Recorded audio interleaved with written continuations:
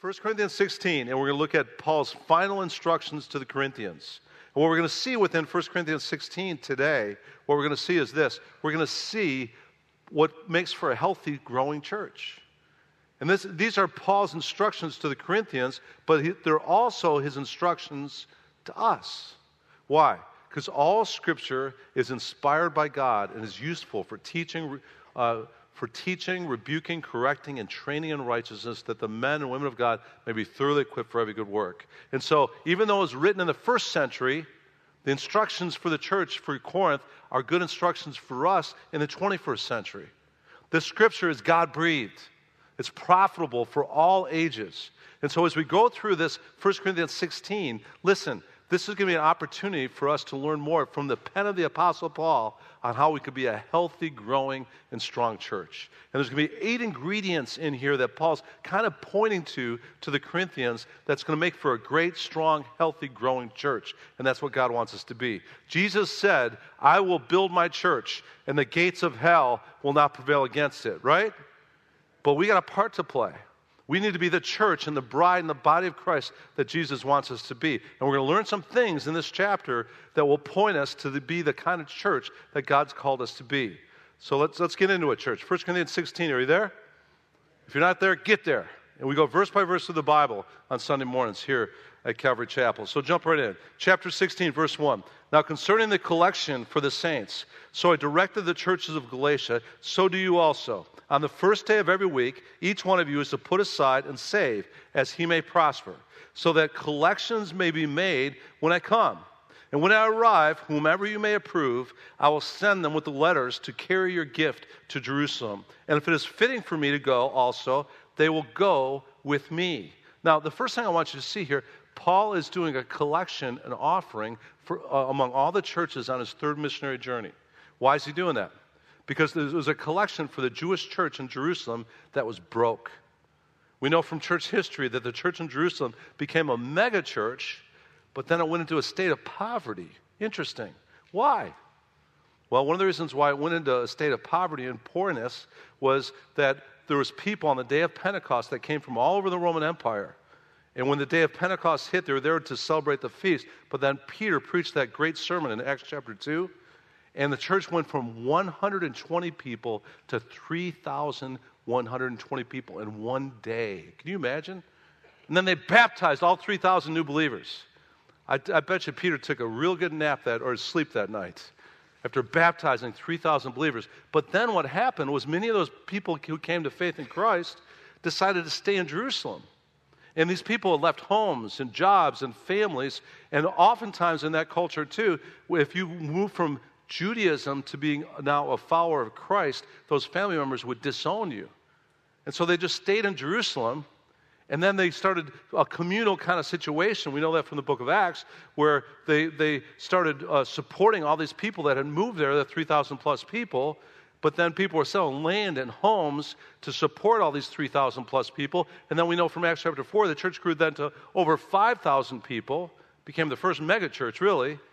But then we also know a famine hit that area. We know from Acts chapter 11, verses 27 and 30, it says this. Now at this time, some prophets came down from Jerusalem to Antioch. And one of them, named Agabus, prophet Agabus, stood up and began to indicate by the Spirit that there would certainly be a great famine all over the world. And this took place in the reign of Claudius, Roman Emperor Claudius. And the proportion that any of the disciples had means, each one determined to send a contribution for the relief of the brethren living in Judea. Why? Because the church went poor. And this they did, sending it in charge of Barnabas and Saul to the elders. Now that's the offering that Paul's talking about taking up. Interesting, because it was an offering from the Gentile churches on the third missionary journey, and it was given to Jewish Christians in Jerusalem.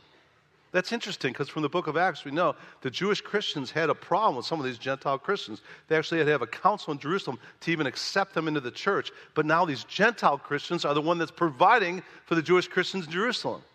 And Paul saw this as a great opportunity to bridge the gap between Jewish Christians and Gentile Christians as Gentile Christians blessed the Jewish Christians in Jerusalem. Now, another thing I want you to see here, very good, is when did they take up the offerings for the church in Jerusalem? Go back to chapter 16, verse 1. The first day of the week which in that culture was when? Sunday. I want you to see that because the early church made a major transition after thousands of years of Jews worshiping on Saturday, the Sabbath. They transitioned their day of worship to being Sunday. Why? Because that's the day that Jesus Christ did what? Rose from the grave.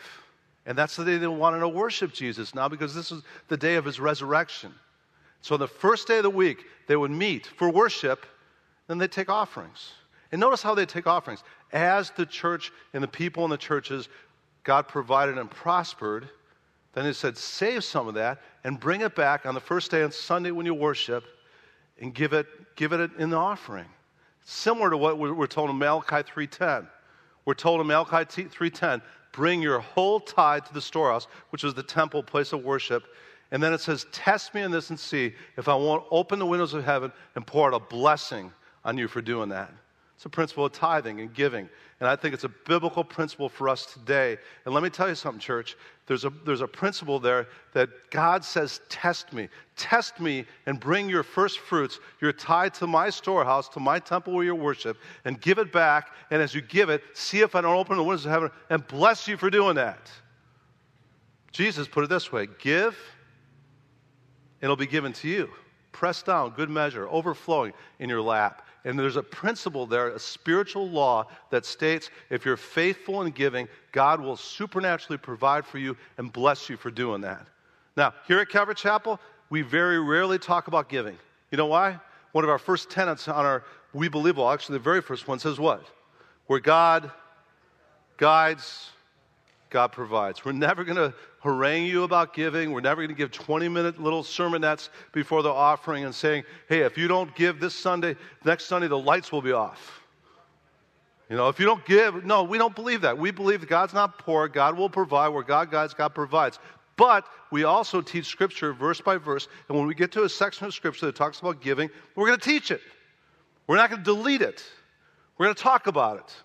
And here's the first principle for a healthy church. A healthy, growing church will have a group of people that are willing to be obedient to what God's Word says, and that's give the first fruits of what God blesses us with to the kingdom of God through their giving. It's a very important principle. Heidi and I have been doing this since our first year of marriage. We've been married 32 years now. And from the very beginning of our days of being a part of a church and pastoring a church, we've always brought the whole tithe to the storehouse where we worship at, and God has abundantly blessed us and taken care of us and provided over and over again for us. Even after 3 church plants, he always provided for us because we did what it says here. We tested God. It's the only place in Scripture, Malachi 3:10, that says, test me. It's almost like God saying, just test me and give your first fruits back to God and see if I don't bless you for doing it. We've always done it. We'll always do it. We will never stop tithing because we've seen God's blessing in response to their giving. And this is the first thing that makes a church healthy and strong, by the way. It's a church full of people that are givers and love to give the first fruits back to God. It's the natural knee-jerk response to walking with Christ is you move from the camp of being a taker, and then Christ serves you, and his death on the cross pays for your sins, and then you want to move from the camp to being a giver. Because Jesus said it's more blessed to give than to receive. Amen? And God says, test me. And if you know anything about Pastor John, you know that if it's not illegal or immoral, if someone challenges me in an area, I'm going to take them up on the challenge. God challenges us. Test me in this. Be givers and see if God doesn't bless you for doing that. Now, we're doing that as a church. It's wonderful. We have a whole bunch of people in this church that are a bunch of givers. Do you know that? It's amazing how faithful so many of you are to giving and obedience to what God's Word says. I see it on a regular basis. And not only to your tithe, but when there's special needs, too. It's amazing. It's amazing how people just love to give in this church. You know, last Christmas, we did this box of Joash thing where we said, end of the year giving, if you have any extra end of the year thing you want to give, just put it in the box of Joash. And it didn't make a big deal. We just said that, and we paid off a third of a mortgage for this entire 10-acre property and all these buildings. A third of the mortgage was paid off at the end of last year. We're going to do it again this year. And we're going to surplus with the extra giving that's going out through this year. And I believe that by the end of this year, I'll be able to write another check that'll pay off the entire rest of the mortgage, and we'll be debt-free by January 2019. Wouldn't that be cool? Wouldn't that be cool? And that's because of you guys' giving. It works. Other situations, we did this missionary house, and we just announced that we're going to do a missionary house of hospitality. Francis and Susie are now living there for our missionaries from Trinidad. Just announced that, and a couple guys, after I shared about the missionary house, we wanted to bring in this new double wide that would be a new house for a missionary house and do the work on everything else. 2 individuals donated all the money to pay for that whole house. Just giving. And it's a blessing when you see that. I announced a few months ago that one of the sisters in our church, she needed a kidney transplant, and she didn't have the funds. She needed some funds in place for the kidney transplant to happen. I just announced that twice the amount of money that was needed for the kidney transplant, the funds she needed, was raised within a week. That's a giving church, and that's a healthy church, and that's a strong church. And again, Jesus said, it's more blessed to give than receive. And so let's be a healthy giving church. Amen? We'll move on now. And it says this, verse 5. Oh, by the way, too, there was accountability there in verses 3 and 4 with Paul also. He says, when I arrive, whomever you may approve, when you take these offerings, I'll send them with letters to carry your gift to Jerusalem. And if it is fitting for me to go also, they will go with me. Do you see what Paul's saying there? He's saying, in this giving thing, when I take up this offering and I bring it back to Jerusalem, I want one of your guys to go with me so I'm not holding the bag of myself and there's not accountability. And so that's good. And we have that accountability here at this church too. In the last 21 years of the existence of this church, I have never counted the offering. Even in the very beginning days when we started the church, we had brand new people. I found some ushers, they took care of it. I've never counted the offering because I want accountability, and I want to make sure there's several people that oversee what's going on with the finances. And we do the same thing. We have 2 people count the offering in the office every Tuesday. We have ushers that bring it to the safe and have accountability, never by themselves. Accountability is an important part of finances and giving also. We have a budget back there on the table that talks about line item by line item where the giving goes. And so there's accountability, and that's what Paul wanted also. Verse 5, but I will come to you after I go through Macedonia, for I'm going through Macedonia. This is 16:5.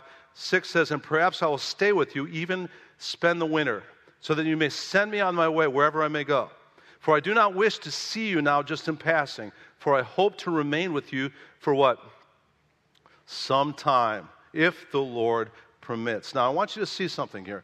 Second thing Paul's saying about the church in Corinth. He's just saying, I'm kind of stuck in Macedonia right now. The Lord has me doing ministry in Macedonia, but I want to come to you guys in Corinth. And I want to come to you where I'm not just flying through your town. I want to spend some time with you there. That's what he's saying. And not only do I want to spend some time with you, but I want to spend the whole winter with you. Here's the next principle that makes for a great, healthy, growing, strong church. Fellowship. Fellowship. You see what Paul's saying there is, I want to just hang out with you guys. I want to have time with you. Now, why is fellowship important to being a healthy church and healthy Christians? Well, first of all, because it's commanded in Scripture, and its example is seen throughout Scripture too. We're told in Acts 2:42, the New Testament church continually devoted themselves to, first of all, the apostles' teaching, which is the Word of God. But what's the second thing they continually devoted themselves to in the early church? Fellowship, and to the breaking of bread, and prayer. They just spent time together. And it was important to the point they continually devoted themselves to that. And later in Acts chapter 2, we're told that they not only continually devoted themselves to that, but they broke bread from house to house on a daily basis. Fellowship. Now, question, why is fellowship important to being a healthy, growing church and healthy, growing Christians? I call it the principle of osmosis. You know what osmosis is? Is you take one thing, expose it to another thing, and then it transmits from this to this, and it penetrates what it's being exposed to. That's osmosis. And what happens with healthy Christians? Healthy Christians have fellowship with one another, and you become contagious. You start infecting somebody else with that healthy Christianity because of your contagious nature as a Christian. The Bible says 2 are better than 1, and a cord of 3 strands is not easily broken. The Bible says we spur one another on in our fellowship to love and good deeds. Actually, another version says we stimulate one another to love and good works as we have fellowship with one another. It's key. You can't be a growing Christian and not spend time with other believers in close fellowship. I learned that. I remember I was going to my junior year in high school. I was at a gymnastics camp up in the Smoky Mountains. I had these Christians witnessing to me. And I finally went down to the river after they told me I needed to pray the sinner's prayer, admit my sin and trust Christ. And I went down to the river and I prayed.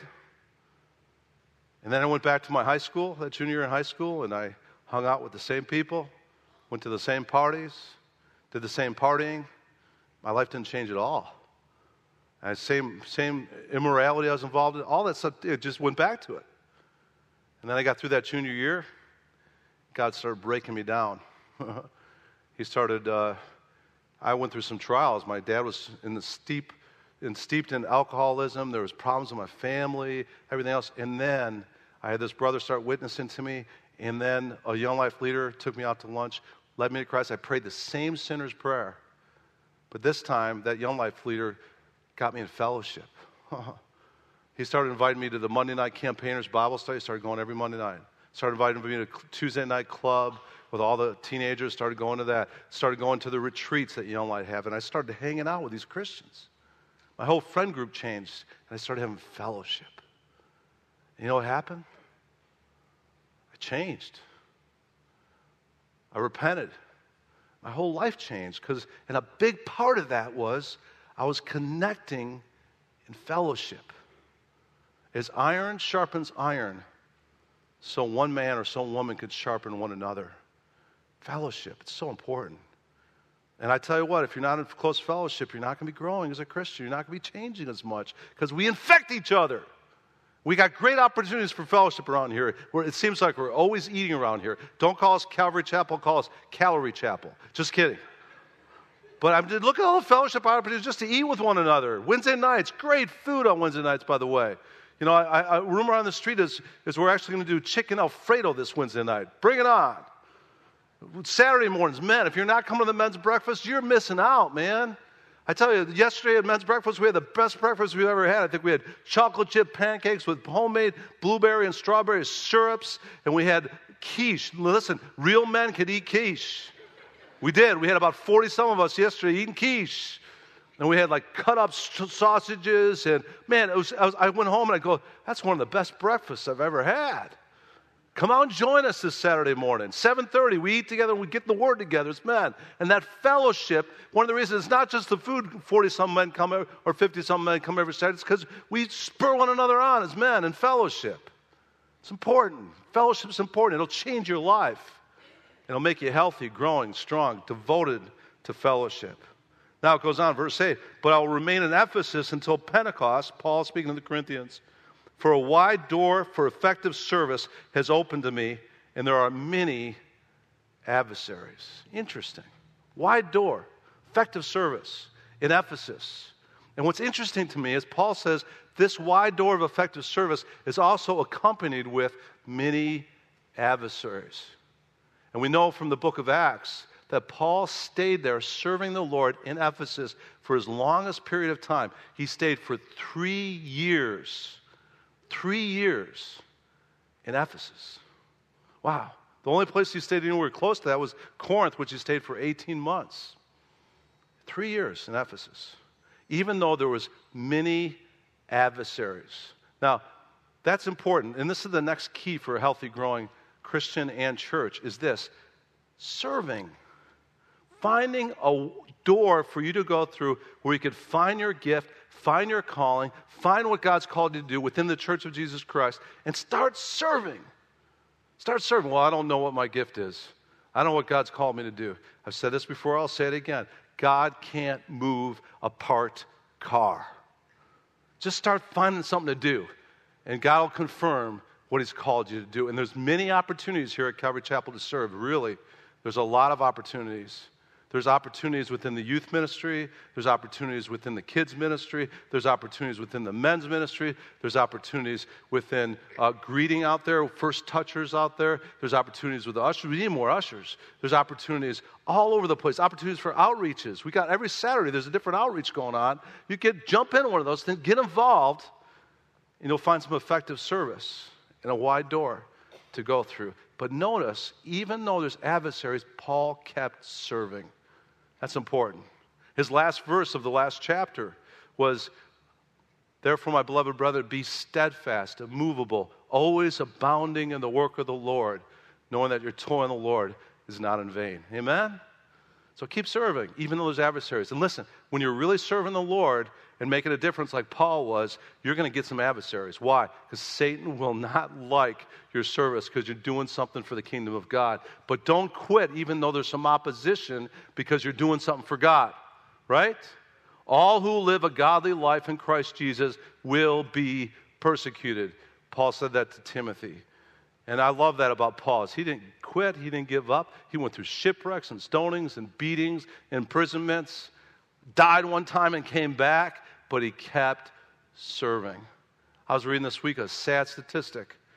1,500 pastors a month quit in the United States of America and churches across our land. 1,500 a month. And another statistic I read was the average pastor doesn't stay in a church longer than 2 years average. Why? Why are they quitting or why are they leaving and going to other churches? Because they get some opposition. There's some adversarial things going on. There's some committees that are giving a hard time. But that doesn't mean you just stop. You keep going. Keep serving, even if there's some opposition. And listen, a lot of Christians will jump from church to church to church and church and never find a niche and never serve because they get their feathers ruffled over some people in conflict or whatever else. Don't stop serving even if there's some adversarial things going on. Keep serving. That's what Paul's giving us an example of. Amen?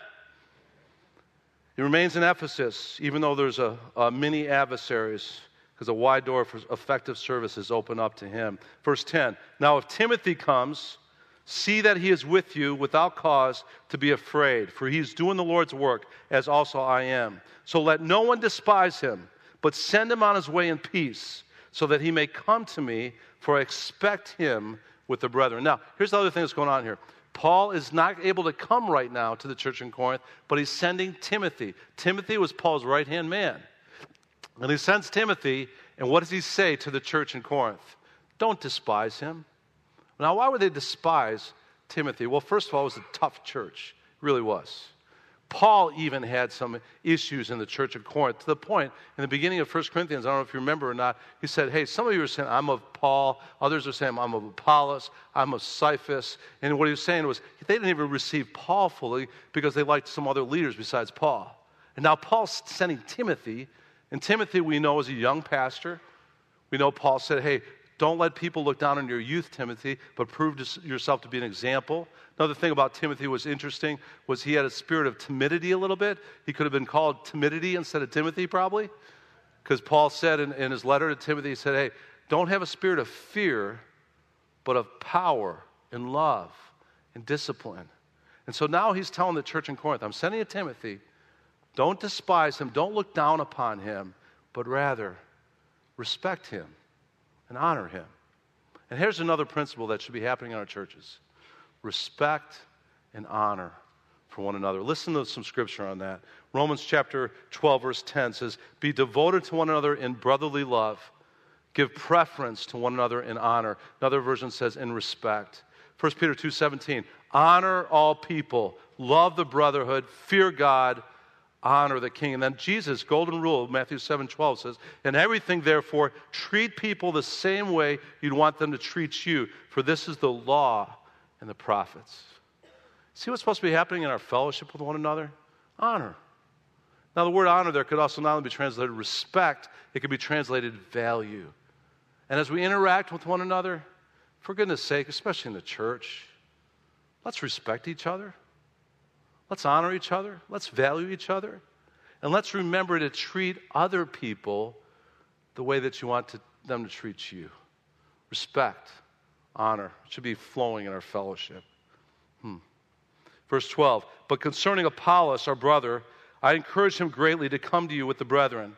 It was not at all his desire to come now, but he will come when he has opportunity. Now look at this, verse 13. This is like a verse that should be on our refrigerators. Look what it says. Be on the alert, stand firm in the faith, act like men, be strong. I like that. Be strong. And let all that you do be done in love. Here's what Paul's saying. Not only should we have a spirit of respect and honor for one another, But we should have the right attitude. And what's the attitude we're supposed to have as Christians in our fellowship? Be on the alert, man. Be on the alert for what? We studied it last week.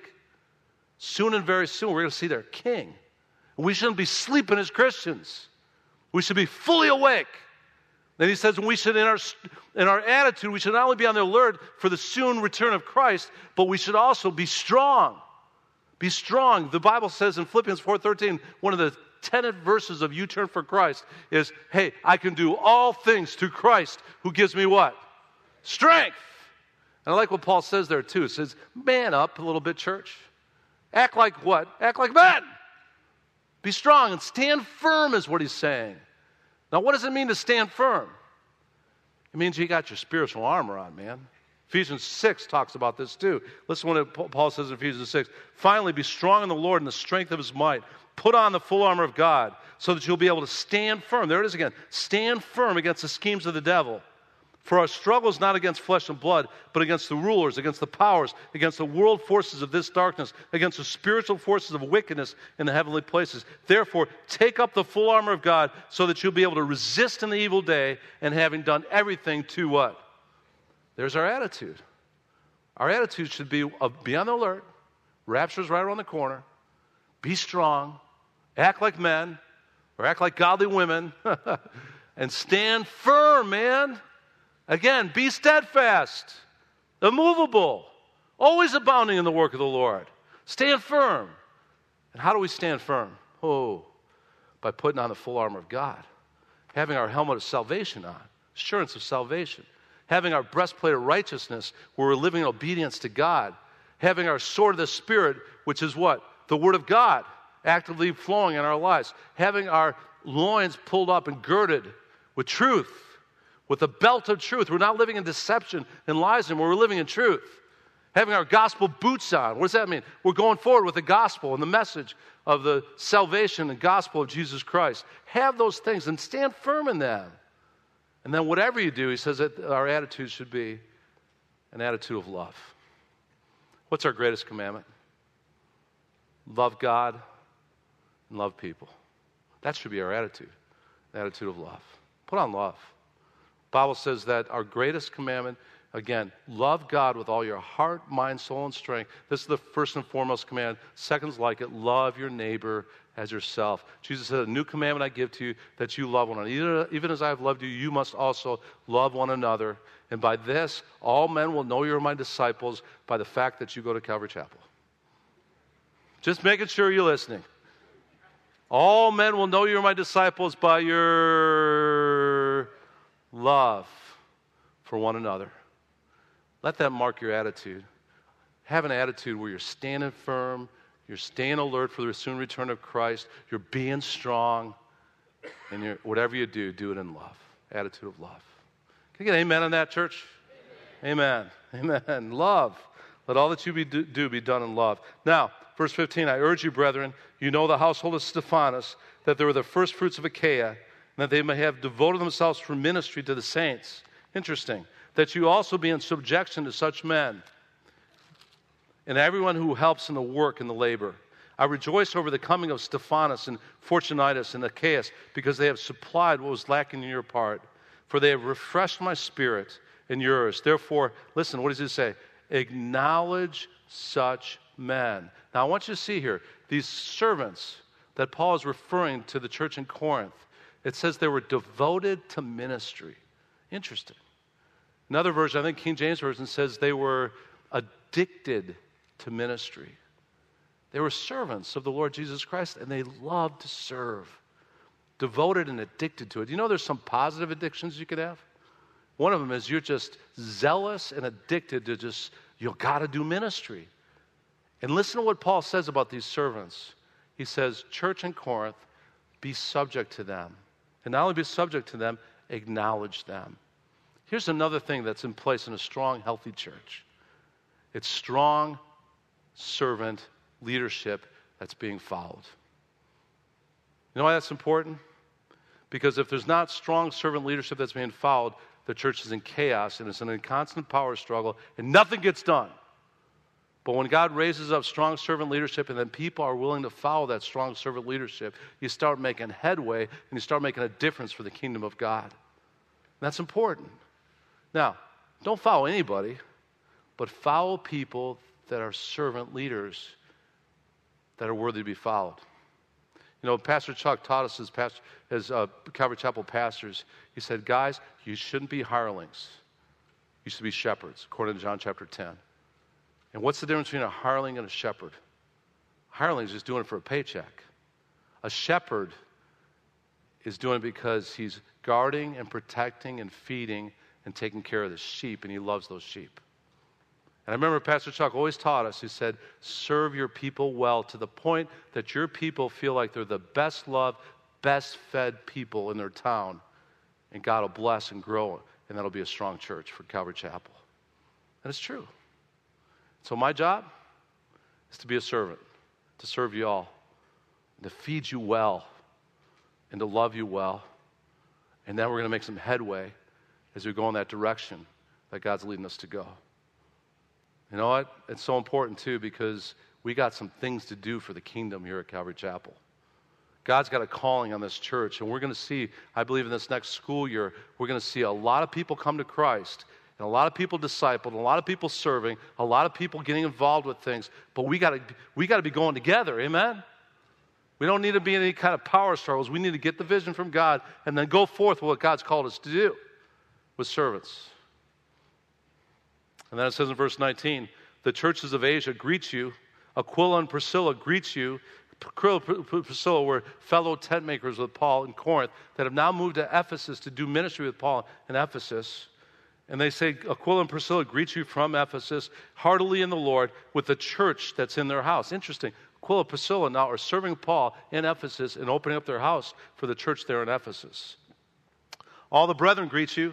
They greet one another with a holy kiss. The greeting is in my own hand. Now, I want you to see something here, church. 5 times in just these few verses, Paul's saying to the church in Corinth, greet, greet, greet, greet, greet. What does that tell us about a healthy church and the kind of church that Corinth should be and we should be? We should be greeting one another. We should be a hospitable church. We should be a church when people come on this campus, they get greeted. One of the worst things that can happen is when people visit Calvary Chapel, they walk through the doors, they come on the campus, and they leave, and no one says hi to them.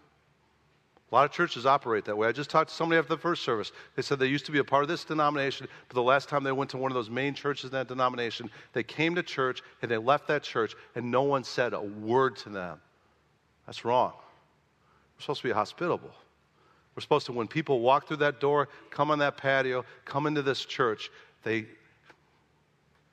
get a greeting. They're loved. You say, hey, I'm John Hoppy, and what's your name? Glad you're at church this morning. God bless you. So much so, Paul said to the church there that, hey, not only greet them, but greet them with a holy kiss. Wow.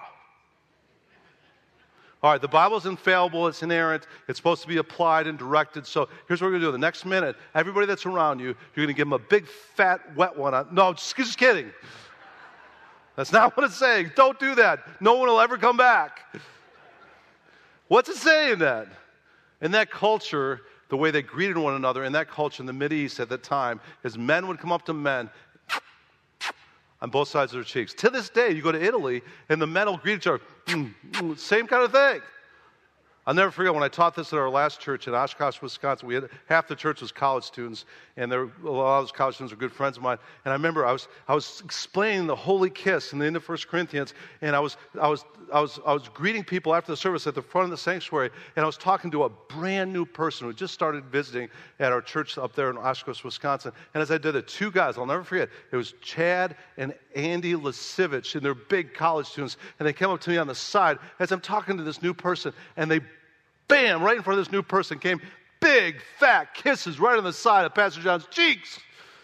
I'm saying, this normally doesn't happen at this church. And I'll never forget that. But listen, it's not saying we're all supposed to be kissing each other and greeting each other. Okay, it's in that culture, that was the way of greeting one another. In this culture, it's a holy handshake or maybe a holy side hug. And that's just being affectionate and greeting and hospitable. Amen? So next week, don't come kissing everybody, all right? But be greeting one another in love. And we'll close up the chapter, and we'll close 1 Corinthians. And it says, if anyone does not love the Lord, he is to be accursed. Maranatha, interesting word. It means, Lord, come quickly.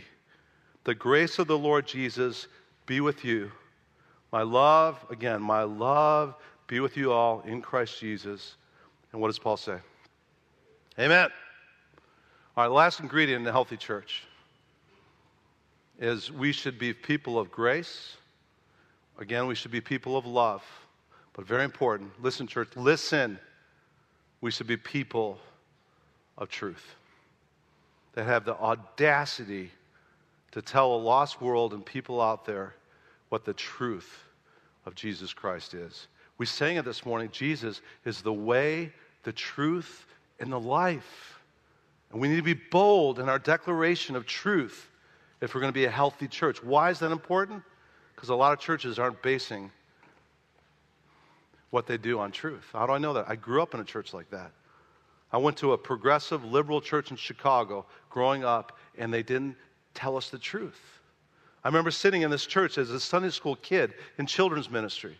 In Sunday school, we sat in a circle, and our Sunday school teacher told the 12 of us or whatever were in that circle, whispered in the ear of the first person a story, and then had everybody whisper around the circle the same story, and then the Sunday school teacher said, okay, first person, tell what the story is. Last person, tell what the story is. And you know what happened? The story was totally different. And then that Sunday school teacher told that whole circle of us Sunday school kids, that's the way the Bible is.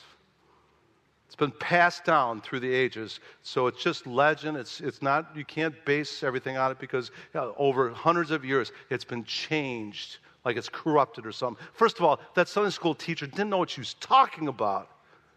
You know, in my training, theological training stuff, I've studied what scribes did in the manuscripts through the centuries, and they were responsible, the Jewish scribes, if they missed a comma, they'd have to tear up the scroll and start all over again.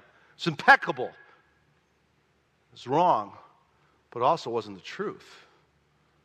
You know, and I remember growing up in that progressive liberal church that didn't tell us the truth, and I remember seeing no one's life was being changed because no one was being told the truth. I remember as a kid saying, this is a colossal waste of time.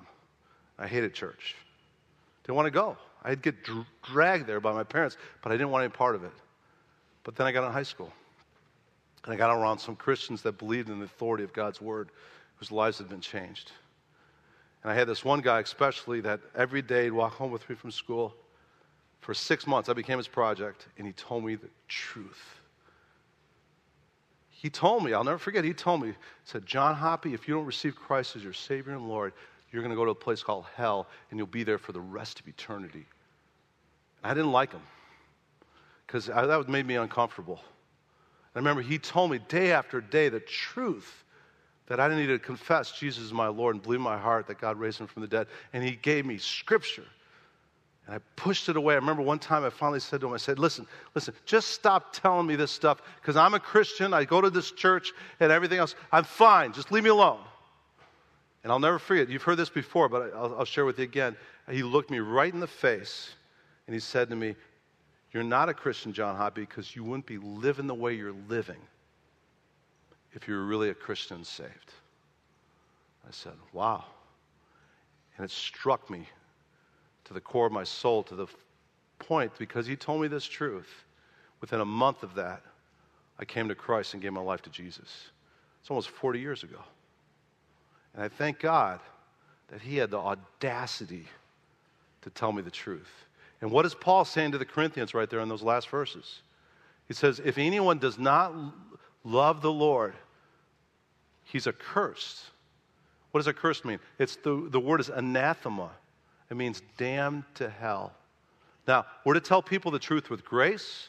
We're to tell people the truth with love. We're not to be a Bible thumper that's just beating people over the head with the Bible. We're to be doing it in a gracious and a loving way. But for goodness sake, church, let's tell people the truth. The whole truth and nothing but the truth, so help us God. Amen?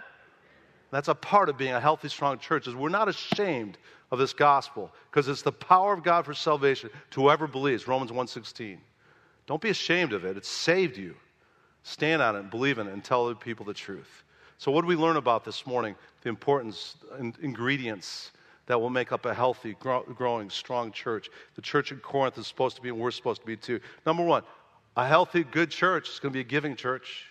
Number two, we saw this morning also that not only are we to be a giving church, but we're to be a fellowshipping church. I like that. We're to be a serving church, a church full of people that even if there's adversarial things going on, if there's opposition, we keep serving. Number four, we're to be a church that shows respect and honor to one another. That's important that we honor those that are around us. Number five, we're to have the right attitude. What's the right attitude? An attitude that's alert, that's strong, that's waiting for the soon return of Christ, right? And we're strong, we're standing firm, and we're doing everything we do in love with an attitude of love. Number six, we're to be a church that has strong servant leadership, and we're going forward with that leadership. Number seven, we're a church that greets, that shows affection and love. And lastly, we're to be a church. Please, we're to be a church that's based on the truth of God's word, has a respect for the authority of what this book says, and we're not afraid to share with authority the truth of what we've learned in this book. Amen? Man, let's pray. Father, we just thank you for your word, God, this morning. Thank you that your word is a lamp unto our feet and a light unto our path, God. Thank you that your word helps us to know what we believe and to live what we believe, God.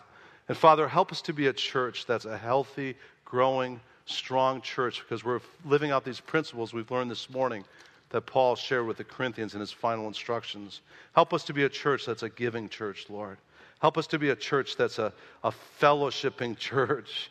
Help us to be a church that's a serving church, Lord, even when there's adversary and opposition. Help us to be a church, too, Father, that shows respect and honor towards one another. Help us to be a church, Lord, with the right attitude, on the alert, standing firm, being strong, have an attitude of love, God. Help us to be a church that's based on servant leadership and going forward with the leadership you've called. Help us to be a church that's a loving church, Lord, that is a greeting church and a hospitable church, Lord. When people come here, Lord, may they sense your love and your acceptance and your hospitality here, Lord. And Father, I pray too that we'd be a church that has the audacity to tell people the truth in love and in grace, God. Thank you so much for your word, Lord. And I'm looking forward to starting 2 Corinthians next week, Lord, where we learn about comfort, you being the God of all comfort, and that even when we face affliction, Lord, you could give us comfort in the midst of that affliction, Lord. I pray, Lord, that we would be people that continue just to hunger for your righteousness and your truth. And I pray for our church, Lord, that we continue to be a church that's doing things for the kingdom of God and making a difference as your body and your bride in this world, Lord. Father, thank you for the privilege of serving you and being steadfast and movable, always abounding in work for you, Lord. Father, we know that our toil is not in vain. And Father, I pray that you give us this next year the ability to do some great things for your kingdom, God. And we pray these things in Jesus' name. And all of God's people said, amen. Let's stand, church. God bless you, church.